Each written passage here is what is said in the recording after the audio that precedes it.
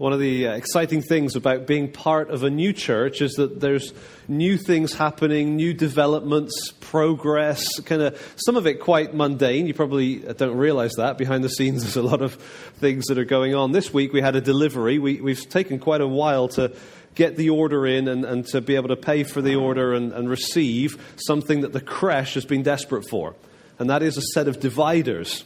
Not a dividing wall of hostility or anything like that, but to protect the little ones from the slightly bigger ones so they don't get trampled on a weekly basis. Well, we got the delivery, or I should say the delivery was made this Friday of the nice little train separators to a factory in Cambridge.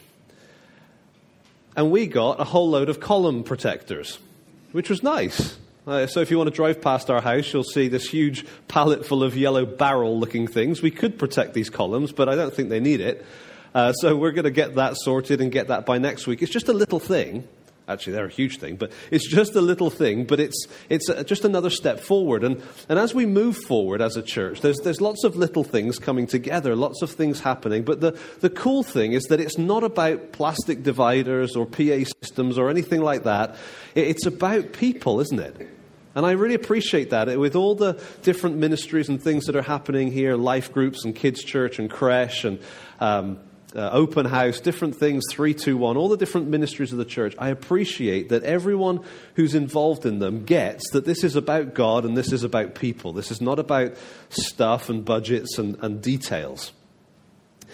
And as we move forward, things grow, numbers increase, so we have to buy dividers to protect little ones from slightly bigger ones. And I suppose we can't help but let our minds and our hearts dream a little bit. Because it is exciting, isn't it, to be part of a bigger crowd. It's exciting to have 40 people in here instead of 20 people in here. It's exciting to do creche, so I hear, with more than about 10 or 12. Once it gets beyond that, it gets a little bit frightening. What if there's 25 kids that need creche? What if there's 30 that want to come to kids' church? What if we need to fit 300 in here? I don't know. Not sure quite what we're going to do, but it's an exciting thought, isn't it? Why? Because we love the thought of more and more people coming together to worship God because God is so worthy of worship. Something special, isn't there, about being in a group of people that are captivated by God's love and just responding to Him in praise. We're still learning, I think, how to feel comfortable in the praise times here. And that's okay. We all come from different backgrounds and just learning that it's okay to lift a hand and it's okay not to, and no one's judging and no one's watching. And we're learning, but there's something really special about being part of a crowd of people who are worshiping God.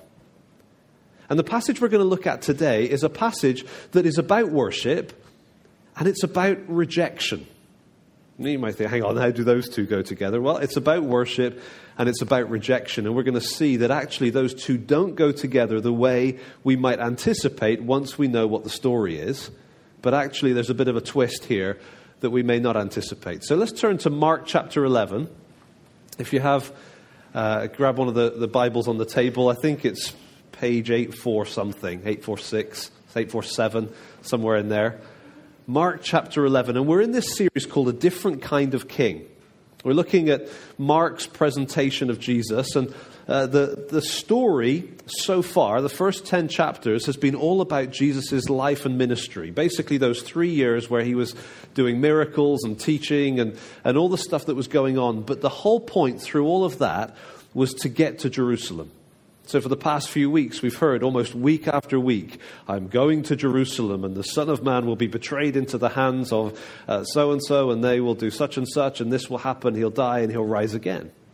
Well, here we are, we're arriving at Jerusalem. This is the key moment. This is, in a way, the pivot of the entire book because having done the whole of the 3 years ministry, now Jesus is arriving at Jerusalem. The story that we've skipped at the end of chapter 10 is a story of a chap called Bartimaeus. He was a blind man and he heard Jesus was coming and he called out and Jesus healed him. And then once he could see, Jesus said, okay, off you go now. And instead he followed Jesus. He just pursued him. It was like he's sort of the epitome of a true worshiper. He sees Jesus clearly and then he goes after him. And so Jesus with his entourage, including Bartimaeus, arrive at Jerusalem. And we get the so-called triumphal entry. Let's read it. Mark 11, starting from verse 1. Now, when they drew near to Jerusalem, to Bethphage and Bethany at the Mount of Olives, Jesus sent 2 of his disciples and said to them, "Go into the village in front of you, and immediately as you enter it, you will find a colt tied, on which no one has ever sat. Untie it and bring it. If anyone says to you, 'Why are you doing this?' say, 'The Lord has need of it, and will send it back here immediately.'" And they went away and found a colt tied at a door outside in the street, and they untied it. And some of those standing there said to them, "What are you doing, untying the colt?" And they told them what Jesus had said, and they let them go. And they brought the colt to Jesus and threw their cloaks on it. And he sat on it, and many spread their cloaks on the road, and others spread leafy branches that they had cut from the fields. And those who went before and those who followed were shouting, "Hosanna! Blessed is he who comes in the name of the Lord. Blessed is the coming kingdom of our father David. Hosanna in the highest." And Jesus enters Jerusalem. If you've ever been to church on Palm Sunday, you'll have heard that story. You might be thinking, hang on, today's not Palm Sunday. Aren't we getting a bit ahead of ourselves? Well, we want to have time for the rest of Mark's gospel, and it's quite hard to squeeze a week's worth of information into that, into a week where there's no Sundays, if you see what I mean. Palm Sunday, Easter Sunday. So we're just going with the text here. Jesus arrived Palm Sunday, as we tend to think of it. And it's quite a simple story, really. He sends some people ahead to prepare the way, to get a colt. It's like a donkey that's not been ridden on. I suppose you could say a pure donkey. A donkey untainted by work. It's hard to think, isn't it? Pure donkey. But a donkey untainted by work. A donkey fit for a king. Hang on, a donkey fit for a king? How does that work? Wow. Anyway, Jesus gets on the donkey and he rides. You come around from Bethany, around past Bethphage on the Mount of Olives. It's just a couple of miles, and then across the Kidron Valley and into the temple courts, if you like, across the other side of the valley. And Jesus is doing this walk, and he's doing it on a donkey, and the crowds are getting excited. They're shouting and they're quoting from an Old Testament hymn that they sang every Passover. This was a festival. There's lots of people gathering in Jerusalem, and they're singing one of the big hymns, one of the big anthems of the week. Blessed is he who comes in the name of the Lord. And they're celebrating, and they're crying out, and they're saying, Hosanna, Hosanna, which means, Lord, save us now. Save us now. Deliver us. We're asking you. We're entreating you. And Jesus on his donkey is walking through this great crowd, and the branches and the sort of the red carpet that they create in the moment. It's an exciting moment, isn't it? And here comes Jesus, and yet this is a different kind of king. Hence the donkey for a start. I don't know if you've ever stood in a crowd when there's been a mounted police officer, you know, the horse, and this police officer just sitting way up above you. It's intimidating, right? You just don't really want to be too close to that monster of an animal, even though they're so well trained, no offense to the police. But I mean, they're big and they're scary, and you imagine a king on the biggest of horses. It's intimidating and it's powerful, and Jesus comes just clip-clopping in on a donkey. That doesn't really lift you up. Donkeys are tiny. So here's this crowd, and they're all celebrating, and in the midst, at eye level, is Jesus. And I love that. That's so typical of Jesus, isn't it? To come right to where we are and to be on our level with us. He's a humble king. He's a different kind of king. And this crowd is excited, and they're celebrating and they're praising. It's worship. It's going beyond just the hype of the moment. It's worship. The way they're talking, the things they're saying, this is worship. And yet you've probably heard the story that 5 days later, it all changes. You go from Palm Sunday right the way through to Good Friday. Good Friday morning, what happens? Well, Pontius Pilate comes out in his dressing gown, looks out, and he sees this crowd of Jews. And they're all shouting, "Crucify him, crucify him." What's happened? How is it possible to go from worship to rejection like that? What happened in the intervening days that turned the people so that they became so antagonistic to Jesus? We've preached about it. We've sung about it over the years. We've made a big deal out of it in the church. And I just want to gently, graciously say that's completely wrong. Nothing changed. It was not the same group of people. You see, here's how it works. On Good Friday mornings, first thing, just as the sun is rising, Pilate comes out and notices, as you would, a crowd of 300 or 400 people on his doorstep. We know the building, we know where it was, we know the size of the courtyard. This was not the same group of people. This was a rabble-roused group that were brought together, people from the temple, people who were kind of the workers. They were told, "Oi, before you start your shift, there's something to do. Go to the palace. Get there. What are we doing? I need to be." "No, you don't. Get in there. We need to get Jesus crucified." "Oh, okay." And this crowd that showed up in front of Pilate, they had no interest in Jesus whatsoever. The crowd that were welcoming him when he arrived, they were still getting up. They were either in the villages nearby, maybe in the city, but a lot of them would have been Galileans from Jesus' zone. They would have been waking up in their tents and making their morning coffee and whatever you have if you're a Jewish pilgrim. And they would not have been on the other side of the city shouting, "Crucify him." And so these were worshippers, if you like. As Jesus entered, these were worshippers. And later that week, there was rejection from a different group, and we'll see that in a couple of weeks. But this passage is about worship and rejection, but not in that sense. Let's keep reading, and we'll see what I mean. Verse 11. Jesus entered Jerusalem, and he went into the temple. And when he had looked around at everything, as it was already late, he went out to Bethany with the 12. So all that, all the build-up, all the hype, all the go find that donkey, all of that was so that he could have a quick look around and then retrace his steps and go back to where he started. Seems a bit of a letdown, doesn't it? Come on, Jesus.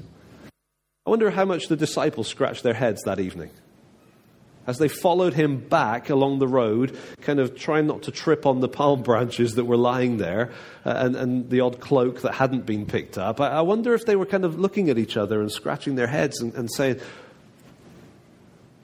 what happened to save us now? I wonder if that evening as they sat around, probably in Mary and Martha's living room, I wonder if one of them said to him, "Hey, Jesus, that was cool today." Yeah, that was kind of special, wasn't it? Yeah. "Hey, Jesus, did you hear what we were all shouting? You know, the Hosanna one? I started that." Yeah, that was good. Thank you. Appreciate that. What about the, Jesus, why didn't, don't want to criticize, but, what is it? Why didn't you do it then? We thought this was it. We thought you were coming to kind of, go and give the Romans a bit of a hiding, and instead we walk around and then we leave. What's that about?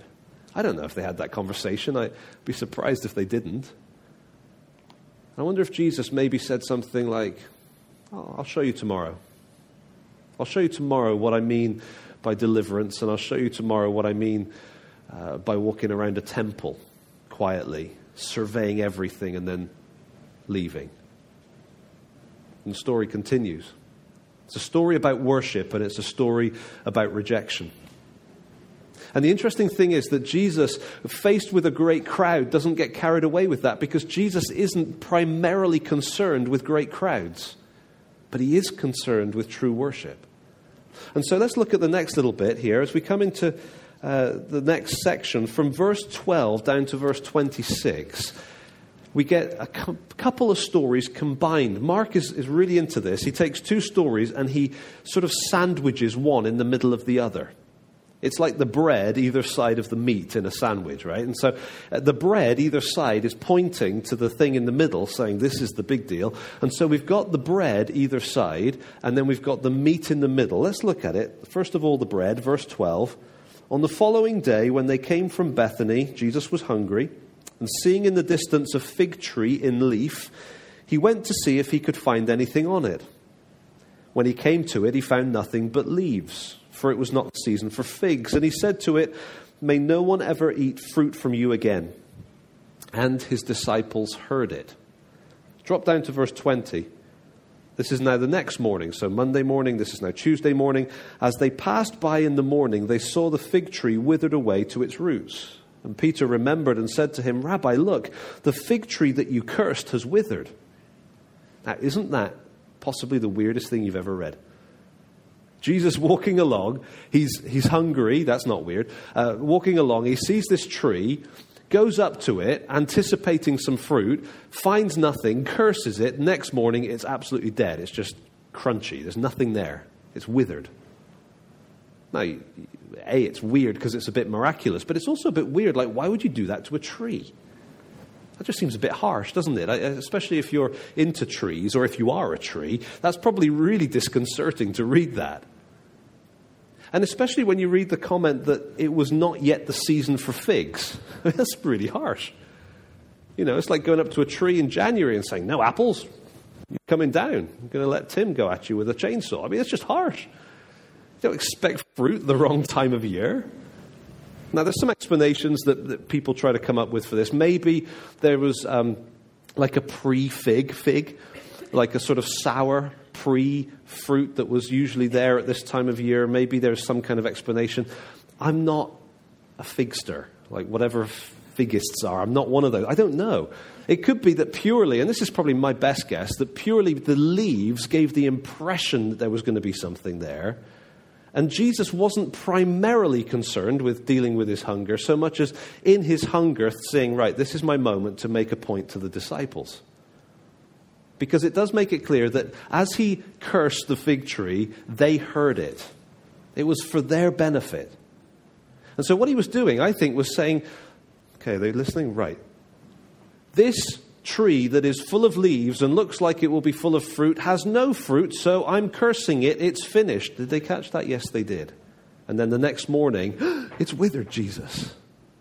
I think the point was for their benefit, and the point was to point us towards what happens in between, what happened next as Jesus entered Jerusalem. We'll come back to the fig tree to see the explanation in a moment, but let's see what happened as Jesus entered Jerusalem. Verse 15. They came to Jerusalem, and he entered the temple and began to drive out those who sold and those who bought in the temple. And he overturned the tables of the money changers and the seats of those who sold pigeons. And he would not allow anyone to carry anything through the temple.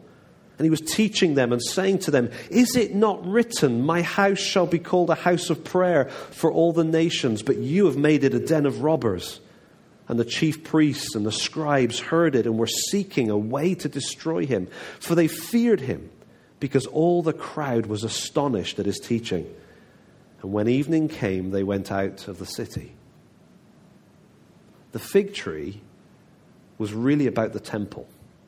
The fig tree was a picture, if you like, of something that was lush and green and impressive looking, something that you'd expect would be full of fruit.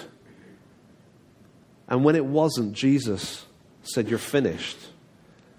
And then he marched into the temple, a place that was vibrant with people, noise and the hubbub. I mean, it's just thousands of people there for the festival. And you'd expect the temple, the centerpiece of Israel's worship, to be a place where there was great spiritual fruit and great things going on. And the reality was that it was just show. It was just leaves, but there was no fruit. And it's not that Jesus has got it in for trees. It's that Jesus evaluates worship and is prepared to reject it when it's false. The temple was supposed to be the place of God's presence. The temple was supposed to be a place where the Jewish people would arrive, having climbed up those hills from Jericho in the heat of the day.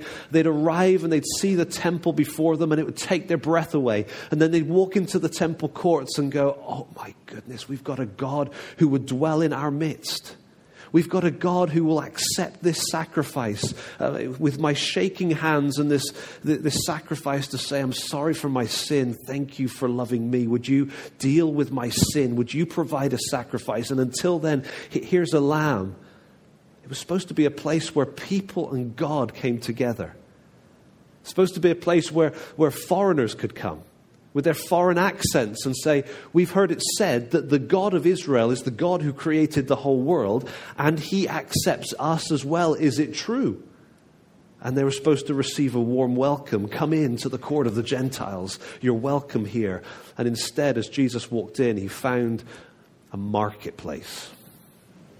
Just a mess, just a noisy business center, like a shopping mall of the first century. What's worse is behind the scenes, we know that this was called a bazaar, and it was owned and it was run by the father-in-law of the high priest. This was a massive marketing monster of a machine. And from the outside it looked impressive, but on the inside it was dead spiritually. You see, Jesus was ready to deal with that. And so he went for it.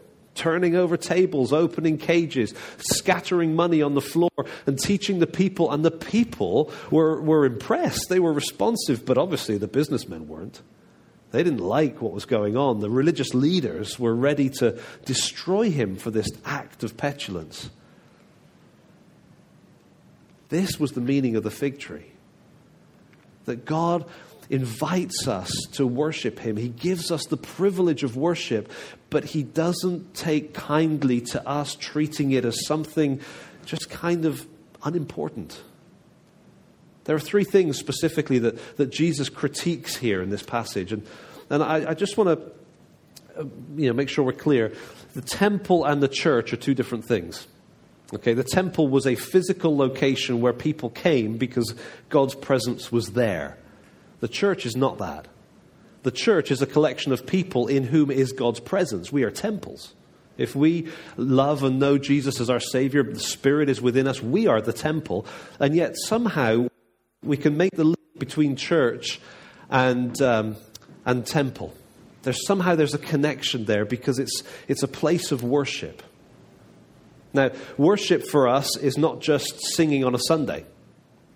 There's also throughout the week, our response to God, our response to one another, celebrating as prayers are answered, and as we talk to each other and see God at work in each other's lives, and as we go into work each day saying, Lord, I want to serve you in this place today. It's all worship. We live lives of worship, but somehow Sunday church is sort of the focus for us, isn't it? This is kind of the place where we put our anchor down and we say, yes, I can't wait for Sunday because I want to worship God. And there's three things about the worship that was going on in the temple that Jesus was ready to reject. And I don't want us to feel kind of beaten down by this, but I do want us to hear the warning, because it is possible for the local church to be a place of God's blessing, a place of vibrant life. And it's possible for a local church to die. It's possible. I read about it in Revelation 2 and 3, where Jesus dictated 7 letters to 7 churches. And in these letters, he gave warnings. And to some of them, he said, you need to repent. You need to get back. You're doing the right things. It all looks good. The shell is there, but your heart is not in it.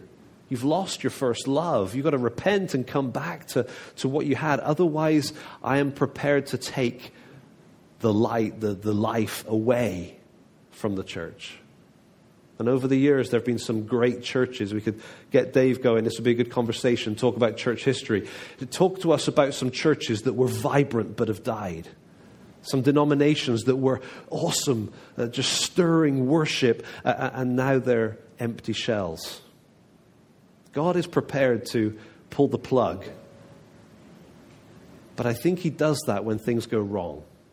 How do they go wrong? Well, this passage gives us 3 clues. First of all, in verse 16, Jesus was stopping people from carrying things through the temple. Excuse me, oi, are you trying to take that to the other side of town? Well, then go round the outside. You don't cut through here. This is a temple. He was stopping people from taking a shortcut. How do you take a shortcut? I mean, no one cuts through here. It doesn't really go anywhere. I don't think we need to view that literally, like we should never carry things through church, otherwise we're all in trouble. I think if it means anything for us, by extension, we cannot treat worship and church and God's community as a means to an end for our own benefit. I was in a church where somebody was into this pyramid marketing thing. Would you like to come over for a meal? Oh, thank you very much. And after the meal, out comes the flip chart. Here's how it works. If you buy from me, then you can get other people to buy from you, and this is your extra income. And very quickly, people said, whoa. That's not right. You can't do that in church. You can't take advantage of a church community for the sake of personal profit. That just doesn't seem right. And that's kind of obvious, isn't it? No, we wouldn't do that. And if you did, we'd ask you to stop, because it just undermines the whole nature of relationship. But actually, even without that, we can sort of fall into the same trap of thinking that church can be a means to an end. If I go to church, then people will respect me. If I'm involved and busy, then people will see me as significant. I can get identity from church. Maybe I can make contacts and friends. There's nothing wrong with that. But if that's the end in itself and God is not part of the equation, then it seems to be treating it like a sort of a cheap source of benefit rather than the privilege that it's designed to be. So that's the first thing, using church and God's community as a shortcut to personal gain. The second thing that you see is that Jesus says, hey, it's written that this is supposed to be a house of prayer for the nations. This was supposed to be the place where people with funny accents could walk in and say, excuse me, I'm new here. Is this the right? Yes, welcome. And yet the temple had been turned into a machine to make profit for the religious authorities. Instead of prayer, there was business. Instead of a place for people to come and approach God, there was a noisy bazaar that pushed people away. This was a place of division and separation. This was a place of noise rather than a place of approach to God. And again, by extension, I think we can take a warning from that. When the church becomes a place that is defined by division rather than unity, something's broken. When the church becomes a place where our color makes a difference, or our cultural background makes a difference, or our class in society makes a difference. When church becomes a place that's marked by cliques, you're either in or you're out. And did you hear what she said? Oh yeah, but I wouldn't wear that. And all of those kind of things. When church becomes divided and separated, I don't think God's thrilled. It loses what it's supposed to be. A place where all people, all backgrounds, all education, all abilities, all jobs, all whatevers are able to come together and be united with each other in response to God's love. And that's where church is so healthy and so good. And when it becomes a place of division, it can become very ugly very quickly. And then there's the other side of that whoever the others are, they need to be welcomed. I would say that in the 15 months or whatever that we've been going, I think we're doing okay. I really want to encourage you. That's an English understatement. We're doing great. You're doing great. I've heard people say Trinity is a very welcoming, very warm and friendly community. That's wonderful. Let's be careful that we never lose that. Let's never allow it to sort of descend and degenerate into a club where it's all about my comfort and I don't really care about you and you're not really welcome here anyway unless you're going to play by my rules. Let's never go there, because a lot of churches do. A lot of churches end up being places that feel very hard to access, very difficult communities to break into. And we don't want to be like that, because God's not like that.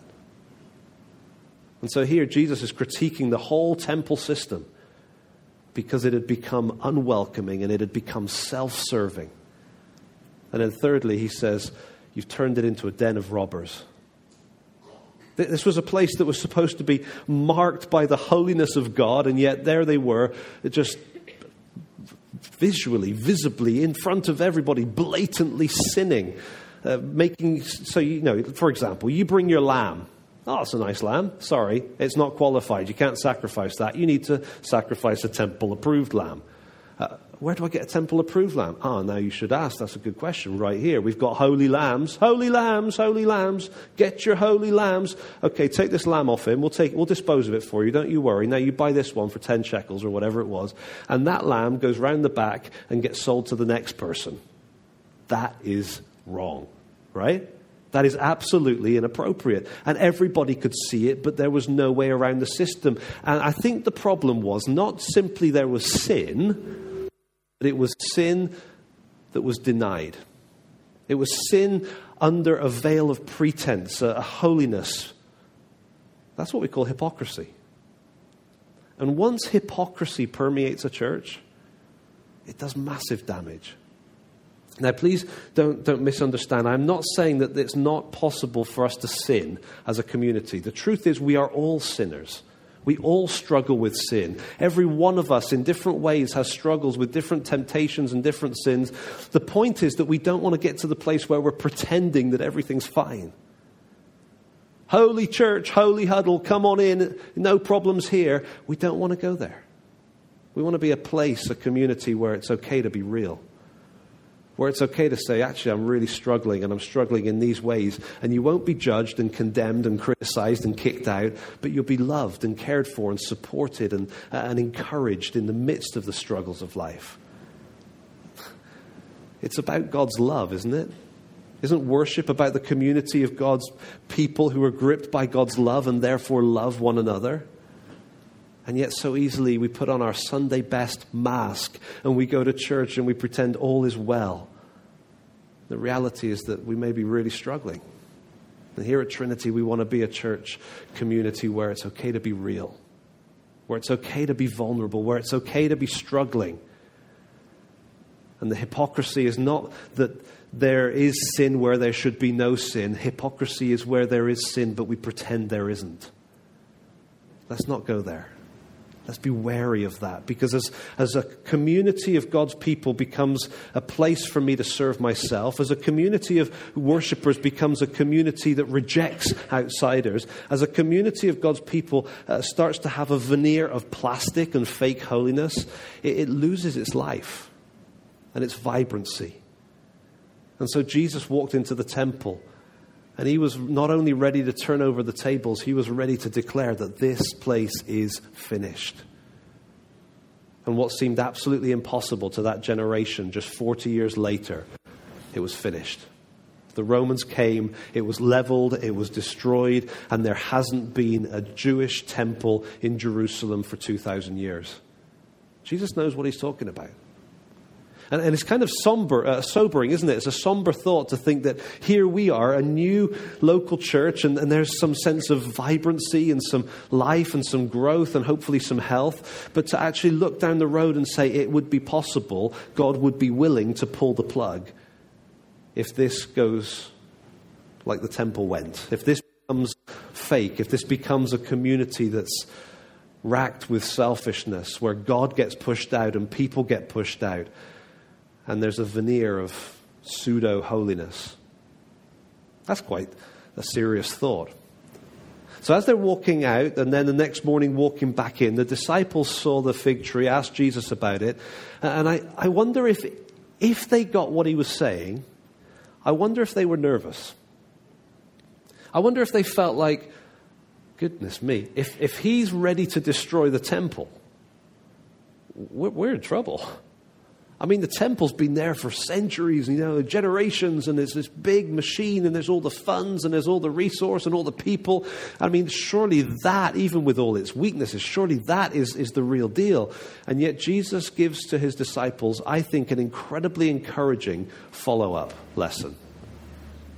The big lesson in this passage, I think, is this. Not that the worshippers reject Jesus 5 days later. It's that Jesus is prepared to reject the worship of Jerusalem. Jesus is prepared to push away crowds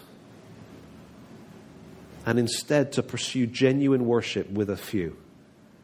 He's prepared to leave the crowds behind. He's prepared to leave the temple behind and instead start something with just a handful of weak people with the dodgy accents that come from living up north in Israel. I mean, he took a weak, motley crew and he invited them to true worship. And what does that look like? Look again at the passage, verse 21. Peter said, "Look, Rabbi, the fig tree that you cursed has withered." And Jesus answered them, "Have faith in God." Have faith in God.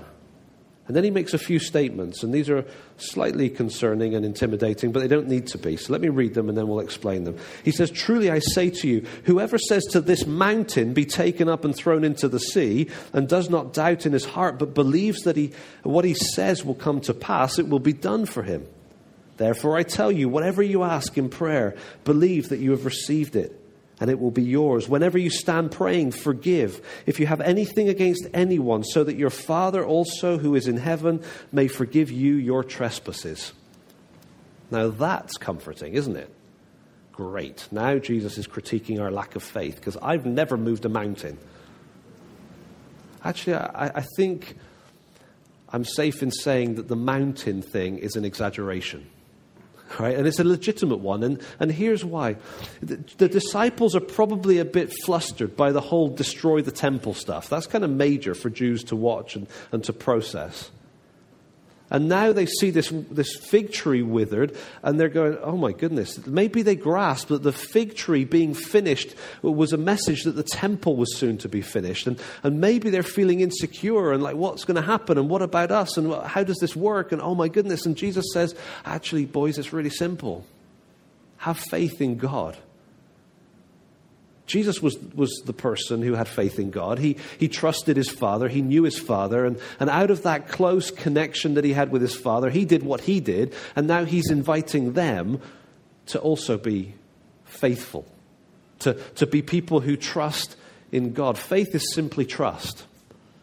Faith is where you don't just say you trust a stool, you sit on a stool because you trust that it will hold your weight. Faith is not where you say, I believe God could save me, but I'm working to cover my bases. It's where you say, I'm not working to cover my bases because I trust him. He says I don't need to try to earn anything, so I'm not. I'm just trusting him. Faith is looking toward God in trust.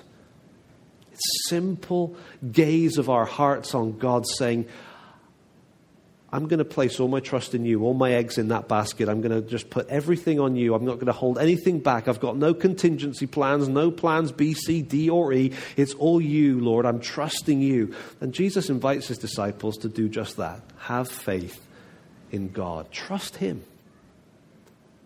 And then, by the way, that doesn't limit you in any way, because if God should lead you to want to move a mountain and it's part of his plan, all you need to do is trust and the mountain will move. Now, you may have noticed in 2,000 years of church history, there hasn't been a whole lot of mountain movement, right?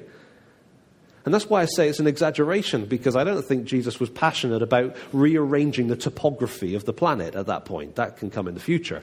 But I think what he's saying is, don't be intimidated. Just trust God. True worship is born out of simple trust. Just trust him. And if you need to move a mountain or overturn an empire or stop slavery or whatever, just trust God and he'll help you. He'll give you what you trust him for. And we can do amazing things in the world, not because of us, but because of him. True worshipers just trust God. And they pray. They come to him in prayer. And prayer becomes the pulse of a community of true worshipers. And then as they worship him and trust him in the simplicity of that, then his character overflows in their relationships with each other, and they forgive one another. When there's sin and when people say things and do things and there's awkwardness and it kind of things break down and people let you down and people don't do what you thought they said they would or what you thought they should have said they would and things don't go quite right, then you forgive one another, because that's what it looks like to be a community of people that are gripped by the love of God. And I think what Jesus is saying to his disciples here is, you know what? Don't worry about the system that is the temple. Just trust God. I'm not worried about the crowds. I'm not trying to build up some great hype machine with all of the weaknesses. I'm simply inviting you into what I have, which is an intimate, close relationship with my Father. Pray to him. Trust him. Forgive one another. Let your worship be marked with a simplicity and a beauty that in itself will be like a diamond on the black velvet of this world. Just think about that as we draw this to a close. What is true worship about? It's the way we started. It's like Bartimaeus. When we get to see Jesus clearly, and then we follow hard after him. We're stirred and we pursue him, trusting God, praying, forgiving, following him, carrying our cross. All the things we've seen is actually within reach for every one of us. And that's the invitation. God invites each of us to become true worshipers. He's not worried about crowds, but he loves people. He's not worried about great numbers, but he wants to draw people to know and enjoy his Father. And the privilege that is ours is not to build a machine that goes corrupt from the inside out like the Jerusalem temple. The privilege that we have is to be the temple, to be worshipers. Simple, instant, direct access to God at any moment, at any time, on the train, at work, at home, lying on your pillow when you wake up in the middle of the night. You can just trust him. And that's the invitation he gives us. It's very simple, but it's beautiful. Now, we've seen a warning. The warning is that God's willing to pull the plug on this church. And if we drift and we keep going the wrong way and we leave God out of it and we leave each other out, eventually he'll pull the plug. But the invitation is actually very warm and very simple. Just trust. Just love him. And then that life that is changed in community, that can grow and that can make a real difference in this world.